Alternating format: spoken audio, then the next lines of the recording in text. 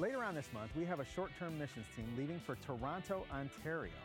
And now this is a really special group and a special trip because even though Ontario is a lot like upstate New York in a lot of ways, Toronto is a really unique city. Statistically, Toronto is one of the most diverse cities in the whole world. And our team will be there spending the entire time learning about the Arabic culture and Islam. Now, the point of this trip, just like all of our short-term missions trips, is discipleship. So this group of brothers and sisters, when they come home, they'll be able to relate to their Muslim friends and neighbors and coworkers in a way that's fresh and intentional. And it'll also help them build confidence to introduce spiritual conversations with the people around them.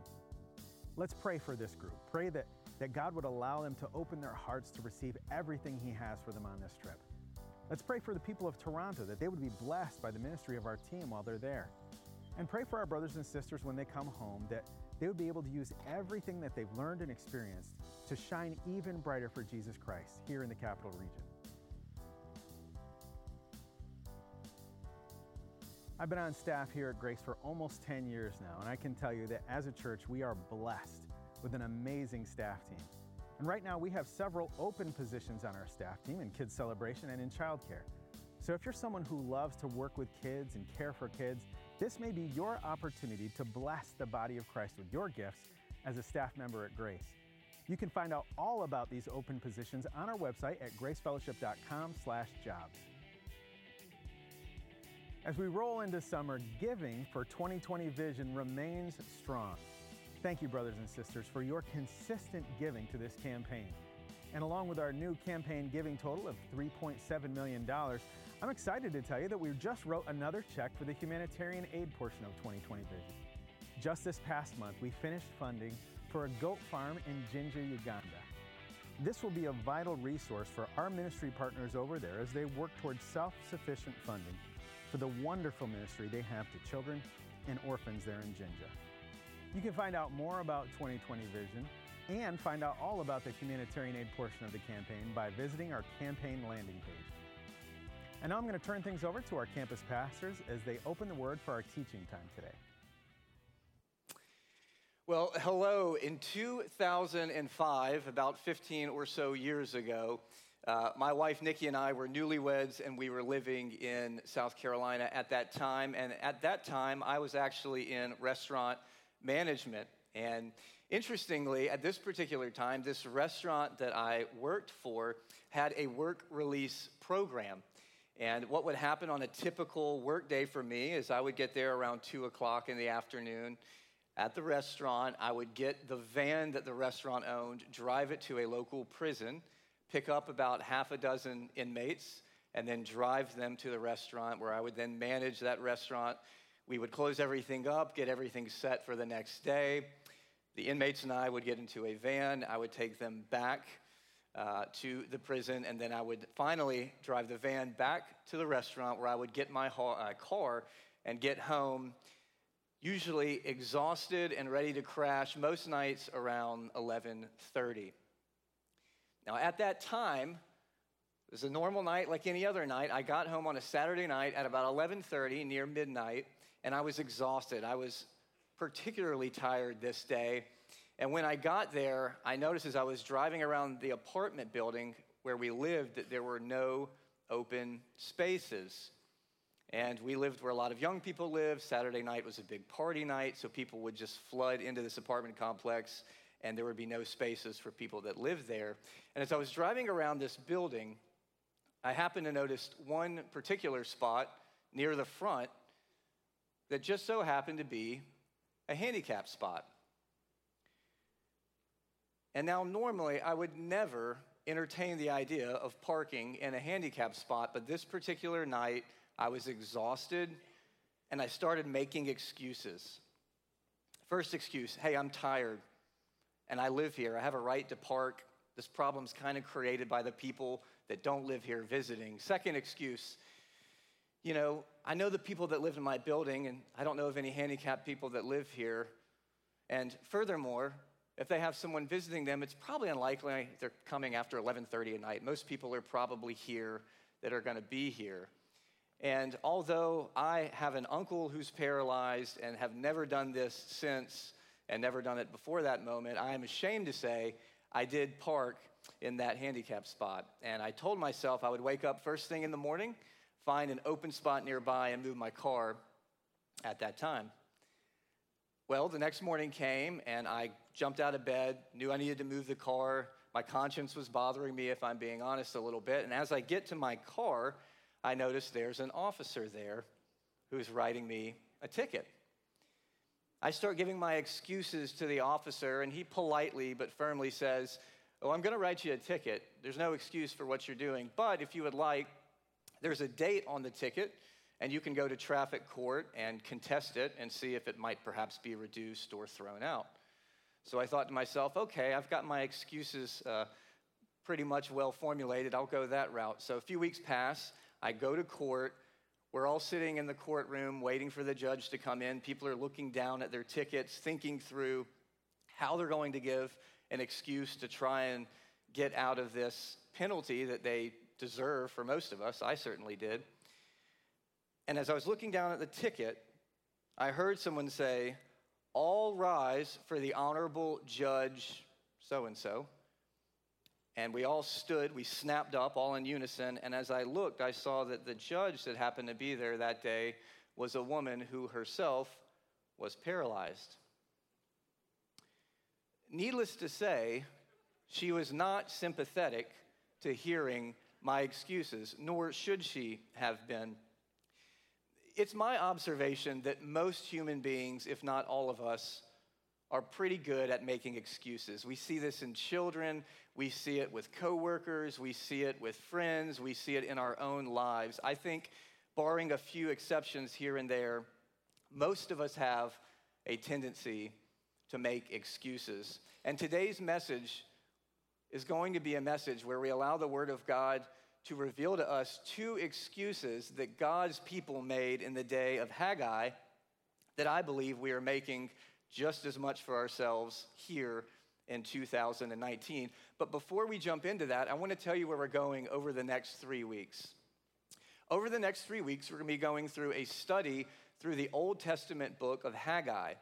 And it's a short 2-chapter book.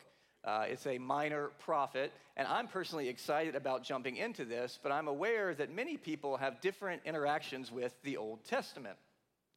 Many Christians I've talked to don't quite know what to do with the Old Testament. They often look at it as sort of a second-class scripture, or maybe they've tried to read it and it's been confusing, hard to read, let alone understand. And hey, if that's you, I just want to say, if you have difficulty understanding the Old Testament, you know what that makes you? Normal. That makes you normal. And if that is you, if you're someone who has struggled to understand the Old Testament, I would love to point out that just about a month ago, on June 9th, I believe it was, Pastor Rex preached an amazing sermon entitled God Speaks Through Scripture. And you can hop on our website and go to sermons and look at that. I believe it was the 6th sermon in that 10-part series that he just wrapped. And he does an amazing job giving us practical instruction on how to understand the Bible generally. But also, if you go to about the 23-minute mark of that sermon, you can actually see where he gives some amazing practical instruction on how to better understand the Old Testament. So if you're someone who wants to dig into the Old Testament a little more, I would encourage you to check that out. I think you'll find it both very clear and helpful. I am confident, regardless, though, of your interactions in the past with the Old Testament, that you're going to see how amazing God's Word is from Genesis to Revelation. I believe at the end of this series, you're going to be able to see that the Old Testament is just as relevant and powerful and authoritative as the New Testament. So if you have your Bible with us today, I'd invite you to click or turn to the book of Haggai.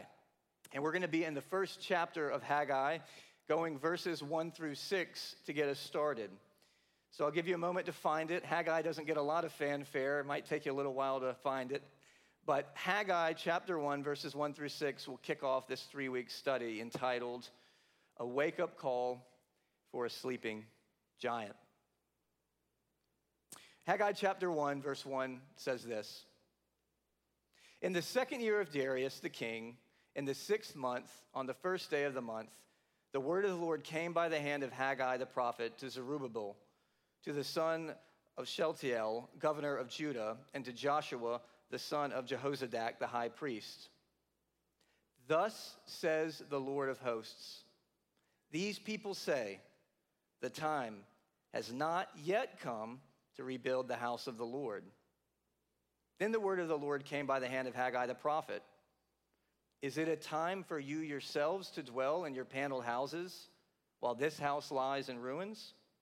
Now therefore, thus says the Lord of hosts, consider your ways. You have sown much and harvested little. You eat, but you never have enough. You drink, but you never have your fill. You clothe yourselves, but no one is warm. And he who earns wages does so to put them into a bag with holes. In order for us to really understand what's going on in the book of Haggai, we need to back up about 16 years before Haggai was given this particular message from God.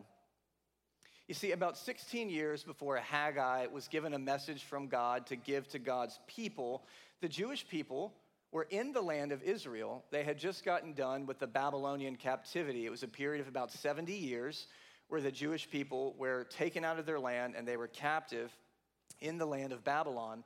But they have since come back into the land. And again, about 16 years before God spoke through Haggai, he gave his people a mission. That mission, he said, was to rebuild the temple. Build a physical temple, a place where my people can fellowship, can worship, can pray, where sacrifices can be made for the covering of sins, where people can be reconciled and in close harmony with God. God desired for his people to build a physical temple, and they immediately responded. They started building. They worked together amazingly. But shortly thereafter, a people called the Samaritans came and discouraged God's people. The Samaritans came and they distracted God's people. They wanted to have meetings. They wanted to join in. They wanted to slow this project down. And eventually, through bureaucracy, they get the government involved to slow this temple building project down. And eventually, it came to a screeching halt. And there the temple stood, not anywhere near finished, not anywhere near functional or completed, for 16 years. And it was at that point in time when God spoke through Haggai. I want you to look again with me at verse 2. We're going to see the first excuse that God's people gave God as to why they were not faithful to the mission God had given them. Haggai 1, verse 2. Thus says the Lord of hosts, these people say, the time has not yet come to rebuild the house of the Lord. What are they saying? In essence, they're telling God, through my actions and maybe even through their own words, when it comes to your mission, it can wait. God, when it comes to your mission of building this temple, it can wait.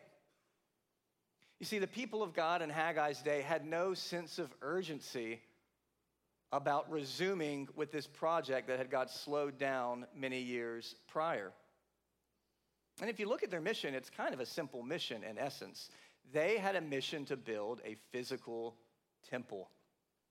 God said, here's my mission for you, to the people in Haggai's day. All the people of God, I want you to do your part to build a physical temple.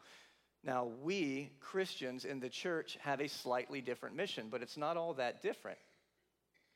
You see, for us as Jesus followers, we don't have the mission given to us to build a physical temple. Rather, God in his word says, my mission for you, the church, for you, my people, is to build a spiritual temple. Consider what the Apostle Peter says in 1 Peter 2, verse 5. He says this, speaking to the church, you are living stones that God is building into his spiritual temple. What's more, you are his holy priests. Through the mediation of Jesus Christ, you offer spiritual sacrifices that please God. In the same way that the physical temple in the Old Testament brought man and God back and together into reconciliation, the same thing's happening in the church. We are building a spiritual temple. Furthermore, look what the Apostle Paul says in Ephesians 2:20 through 21. He says much the same thing. Together we are his house, or his temple, built on the foundation of the apostles and the prophets, and the cornerstone is Christ Jesus himself. Both Peter and Paul are saying God's people today have a mission not to build a physical temple, but to build a spiritual temple. Now, that may be beautiful and poetic, but it, at the same time, could often be unclear. So I want to point us to what I think are the clearest marching orders that God gives to the church, and that's found on the lips of Jesus in Matthew 28, verses 19 through 20. There's essentially three things that God's people are given as their mission.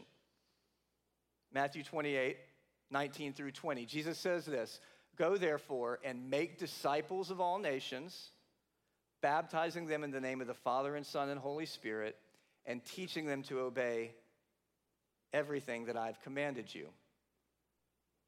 Those three things. That is what God's people are charged with. We are to see that disciples are made. By that, it means we are to see to it that the gospel, the good news about Jesus, goes forth into the world to as many people as possible.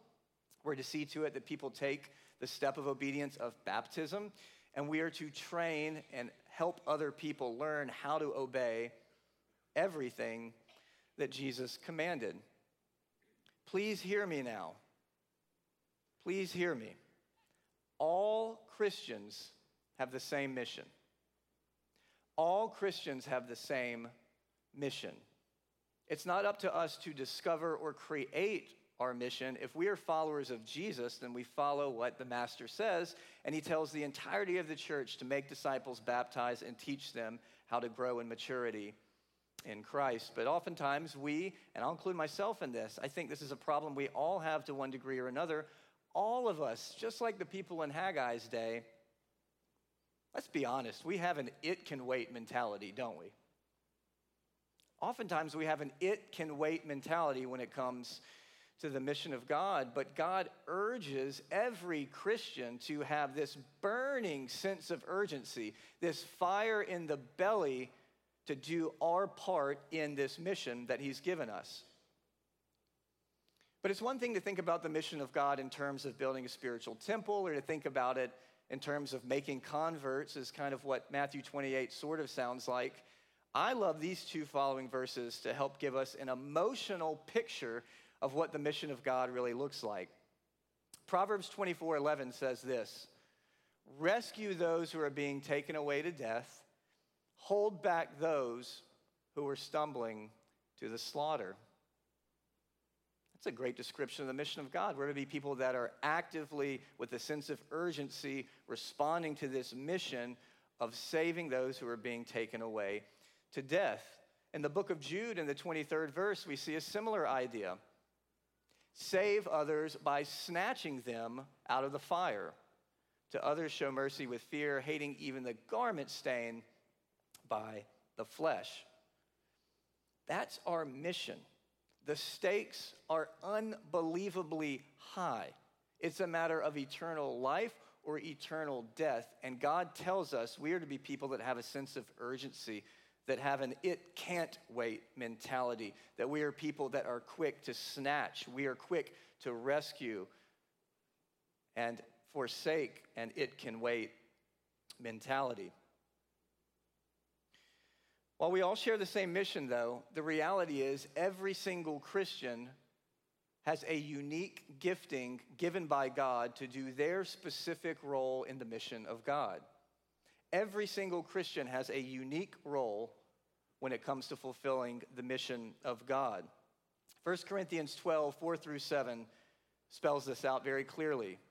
There are different kinds of spiritual gifts. In other words, those are gifts or skills that God gives us spiritually. There are different kinds of spiritual gifts, but the same Spirit is the source of them all. There are different kinds of service, but we serve the same Lord. God works in different ways, but it is the same God who does the work in all of us. Listen to this. a spiritual gift is given to each of us so that we can help each other. Do you catch what Paul's saying there? Paul is saying that when someone comes to faith in Christ and the Holy Spirit indwells them, God, through the Spirit, gives us a particular skill set, particular gifts, and oftentimes the experiences in our lives, both good and bad, play into that. But God gives us a specific skill set so that we can do our unique part in the mission of God. One man has described the church as being like the Navy. You know, the Navy has one mission. The mission of the Navy is pretty clear, but within the Navy you may have engineers and cooks and medics, and you may have people in the infantry. There's all these different specific skills that are needed, and they all rely on one another in this intricate way, and God's people are the same way. Every single Christian is having this gift given to them at the moment they truly trust in Christ. But I think what happens a lot in the church, I mean, I've been guilty of this in the past, is we tend to think that there's like varsity Christians and like JV Christians, you know? Right? There's like the really super, like, come on, Pastor Rex is varsity, right? Pastor Rex is up there, and then like some of us are JV, like we're into it, but we're not as into it. You know, they're really gifted at it. Or maybe look at missionaries and see them as the people that are carry out the mission of God. Even though the word missionary is not actually in the Bible, we tend to look to the missionaries to do it, or ministers, or whatever it may be. We tend to make these distinctions, and we think there's varsity and then there's JV. But God's word's clear. Each of us have a specific gifting that we are to employ in the service of God and his mission. I was reminded of this just this week. There's a gentleman in our church who I meet with about once a week, and we go through scripture together. We read during the week, and we come together to discuss it.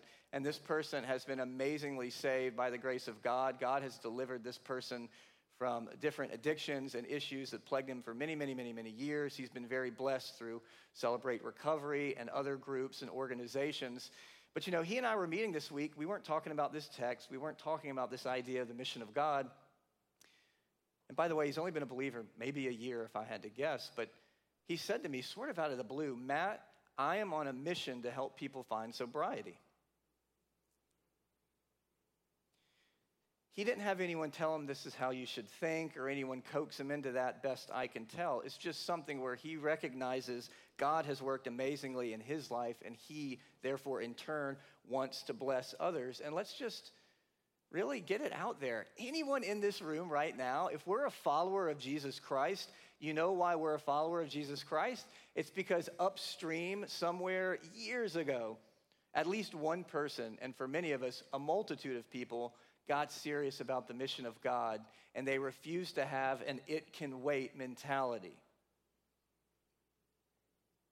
It's like we're under this great tree when we're in Christ that other people planted and watered decades ago, and now God is calling his people to pay it forward to the next generation and to not let the blessings stop with them. The reality is, because the stakes are so high, because it is life or death, and not just a physical life or death, a spiritual life or death, it cannot wait. The mission of God cannot wait. The stakes are just too high. And God's people had a tough time coming to terms with that in the day of Haggai, and I think we have a tough time coming to terms with that in 2019 as well. Let's look at the other excuse that God's people give by turning our attention to verses 7 through 9 of Haggai chapter 1. Verse 7. Thus says the Lord of hosts, consider your ways. Go up to the hills and bring wood and build the house that I may take pleasure in it, that I may be glorified, says the Lord. You looked for much, and behold, it came to little. And when you brought it home, I blew it away. Why, declares the Lord of hosts? Listen to this. Because of my house, that is the temple, that lies in ruins, while each of you busies himself with his own house. You see the second excuse that God's people gave to God about why they should be excluded or exempted from God's mission Three simple words. They essentially said, God, your mission sounds great, but frankly, I'm too busy. Did you catch that? God says through the prophet, my house is lying in ruins, and the reason is each of you busies himself with his own house. Now, I'm going to ask for a show of hands in just a moment here, and I'm going to raise my hand to this next question, so it's not too embarrassing, I hope. But if you're here and you would consider your life to be busy, can you just raise your hand? If you have a busy life, raise your hand. Don't be shy. Okay, that's virtually everyone, right? All of us have busy lives. And even the busiest of us can sometimes feel as if there's no margin, there's no white space, we have no discretionary time. But the reality is, I've never met a person that doesn't have any free time to tool around with during the week. It may be minimal depending on their season of life, their vocation, their health, any number of factors. But almost everybody has some discretionary time that they have control over. But I think the problem is we often look at our calendar and we look at the busyness of our lives and we think that we're this helpless victim of circumstance when it comes to our lives. We think that we're helpless to do anything about the busyness of life. But I heard this quote recently and I love it. When it comes to my calendar, I am the thermostat, not the thermometer. When it comes to my calendar, I am the thermostat, not the thermometer. Love that. The thermometer tells us the temperature of the room. The thermostat sets the temperature of the room. And the reality is in our lives, when we look at our schedules, when we look at our busyness, at least to some degree, we are the thermostat. It's one of the really helpful things about calendars, I believe, is they're kind of like these built-in fact checkers. They sort of are like these polygraph machines to a certain degree because many of us have stated values where we say we value this or we value that or this is important to us or that is important to us. But if we look at our calendars and the way we allocate our time, the truth really does kind of come to the surface when we do that painful task of looking. Several years ago, I was trying to volunteer at a church that I was somewhat new to. I had become a member. And when I did the volunteer application, I was going through it, and there's the normal things that they would ask. When did you come to faith in Christ? What's your name? Any particular gifts you know of? That sort of a thing. And then they had this question that jumped off the page at me. It offended me, if I'm being honest. It said, how many hours a week can you volunteer at our church? How many hours a week can you volunteer at our church? And I did some quick math and said, it feels like it's about this much time. And I put that in. Next question. How many hours a week do you spend watching television? And on the one hand, if I'm being honest, I thought, how boneheaded can you be to try and shame people that are trying to actively volunteer? But on the other hand, it really made an impression on me. I felt like a dog protecting its bone. I started thinking to myself, well, who are you to try and guilt trip me into doing more at the church? And who are you to try? Well, I have a family. I'm in seminary. I'm doing this. I'm doing that. And it occurred to me,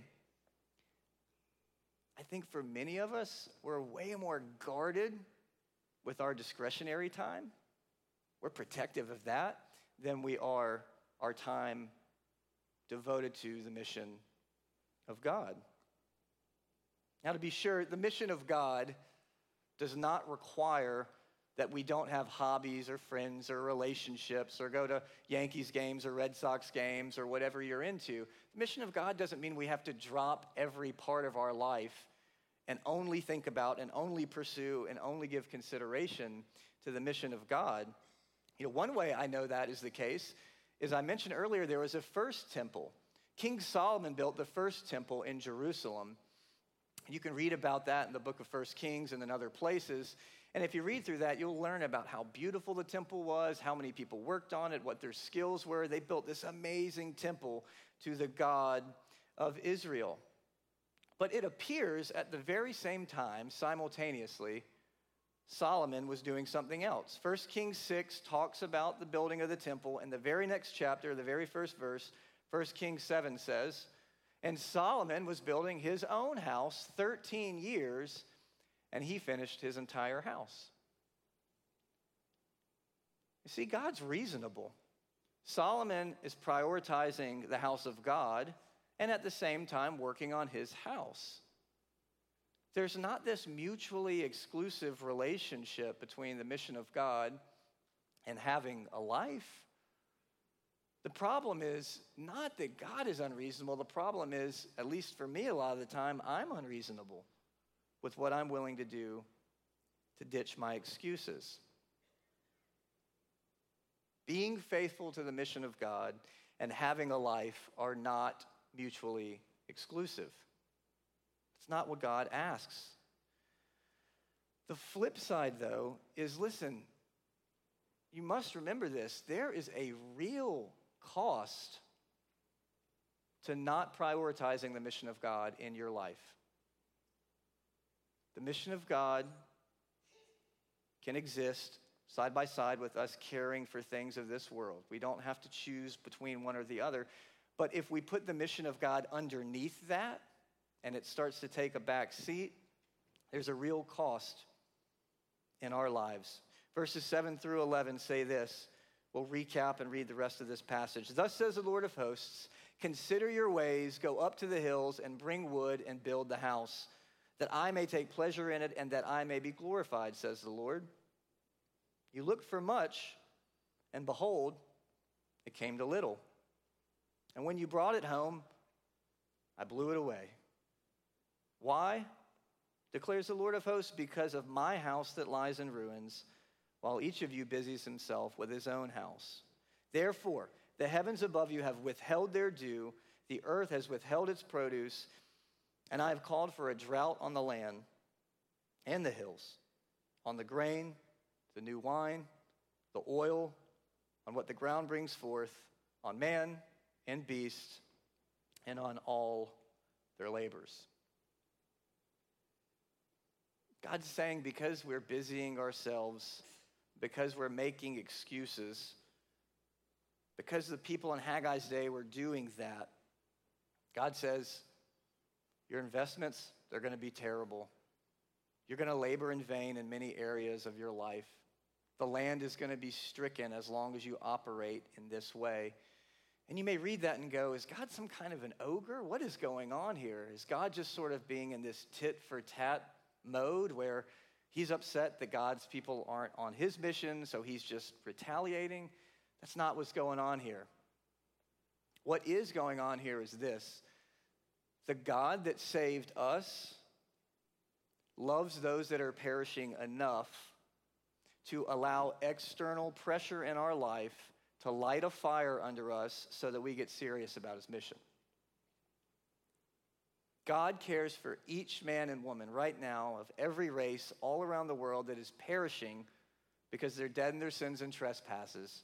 He cares about them so much that if we won't, of our own volition on the front end, prioritize his mission and take it seriously and give it its due, if we won't do that, he will allow, at least at times, according to the book of Haggai, external circumstances and pressures to kind of give us a kick in the rear to get us going.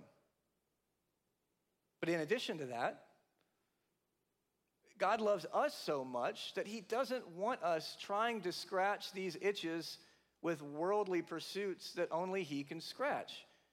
You know, he's telling these people in Haggai's day, you're pursuing money and accomplishments and perhaps relationships. You're pursuing all these as a means to an end. You want the money and the relationships and the entertainment. You want all of that because ultimately you want to be secure. You want to feel like you have purpose.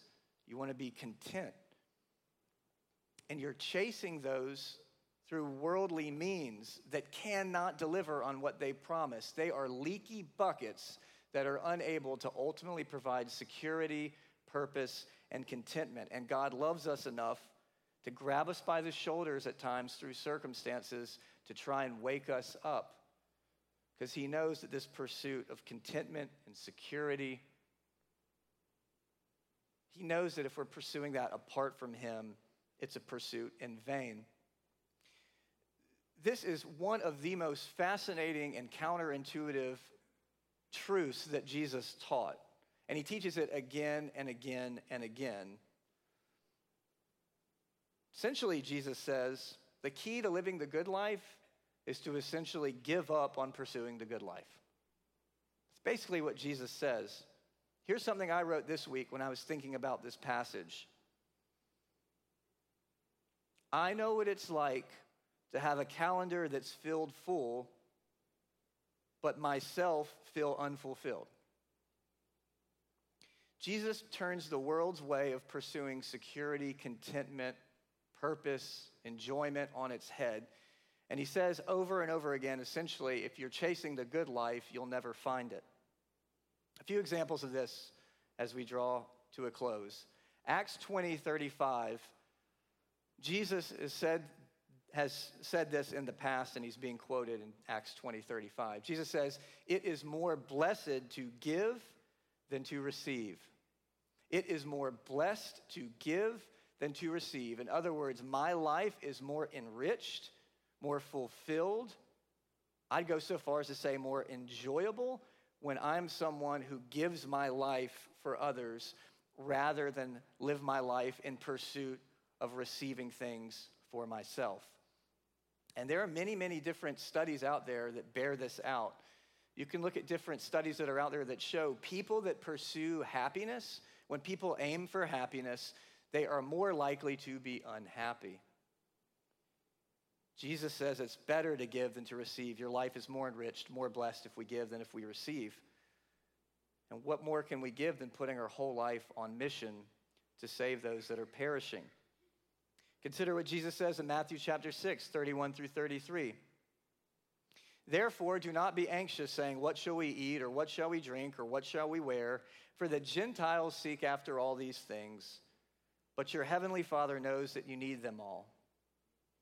But seek first the kingdom of God and his righteousness, and all these things will be added to you." Christ is teaching his people to not be like everyone else that doesn't know how good our Heavenly Father is, that live life neurotic and hysterical, worried about money, worried about the future, worried about security. He says, your Father loves you, and if you put my kingdom, my mission first, those things will be taken care of amply. But you have to seek first the kingdom. So he says, don't chase after those things. Don't try and scratch that itch for yourself. Prioritize my mission, and I'll make sure all those things will be added to you. And finally, Mark 8:34 through 35. Jesus says this, "If anyone would come after me, let him deny himself, take up his cross, and follow me. For whoever would save his life will lose it. But whoever loses his life for my sake and the gospel will save it." I think we read that and we think he's saying, hey, if we live a life of discipline here following Christ, we'll have heaven later. I think Jesus is just as much talking about life here and now. If you want that abundant life, that good life that he promises, the better life, the more abundant life than the life the world offers, then the pathway to that is to prioritize the gospel and to lose our life for his sake. And in doing so, we will find it. C.S. Lewis has a great quote we'll put up on the screen in just a moment. It's one of my all-time favorite quotes where he sums up this counterintuitive idea that the path to the good life is to forsake the good life and get on mission with God. Get serious about treasuring Christ above all else. C.S. Lewis says this, "Aim at heaven and you will get earth thrown in. Aim at earth and you will get neither." So what should we do? If you're like me and at times you find that there's a natural drift away from the mission of God, how should we respond to this? Well, first, very practically, if you are unaware of your spiritual gifting, if you're not sure how God has wired you, if you're unsure about how you can best make an impact for his mission, I would invite you following today's service to stop by the info desk in the lobby.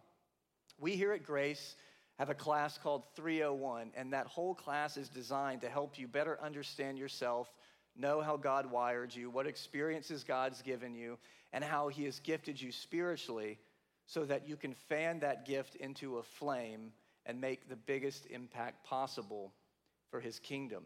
You can find out more information about that at the info desk.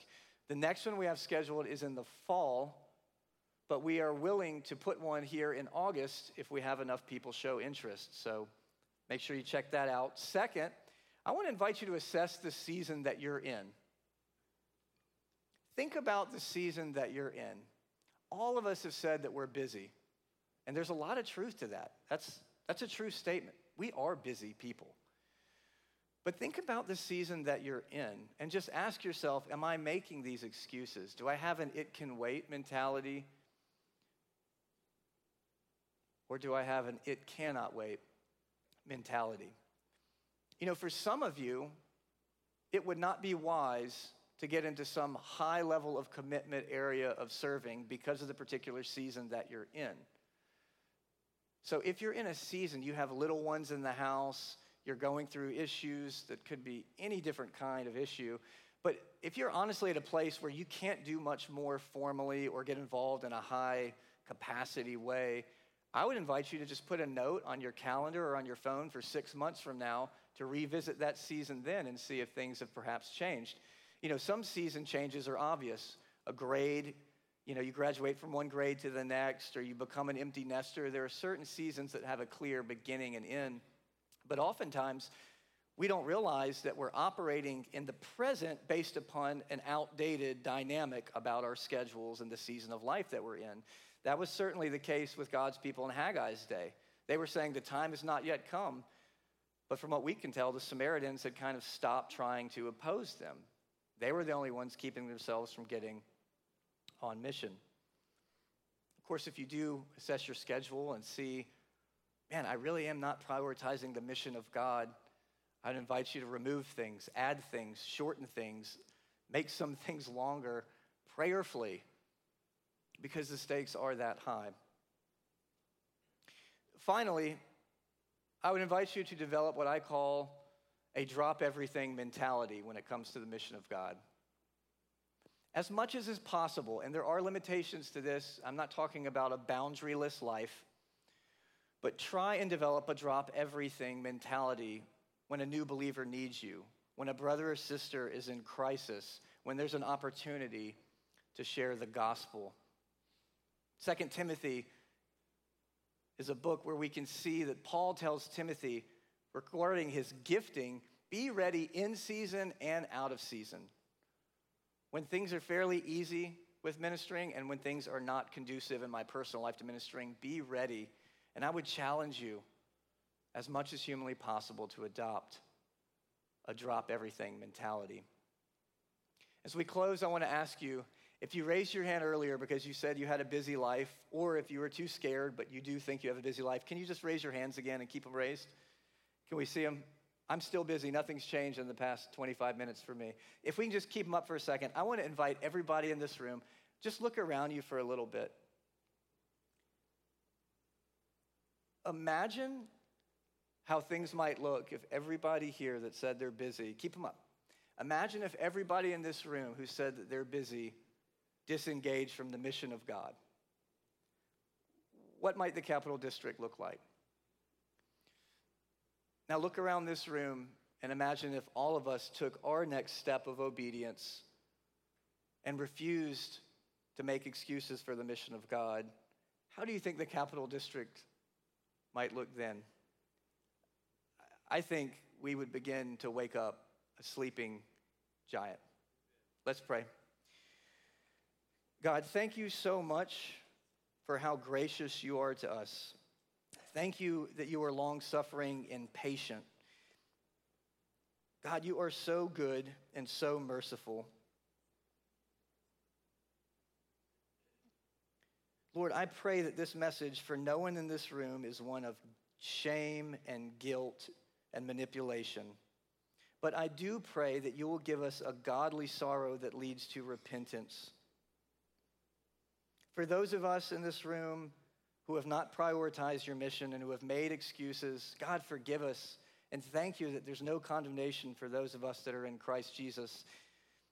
For others in this room that have a laser-like focus on the mission, God, we ask that you would continue to bless them with your presence and your favor. We pray this in Christ's name. Amen. Amen.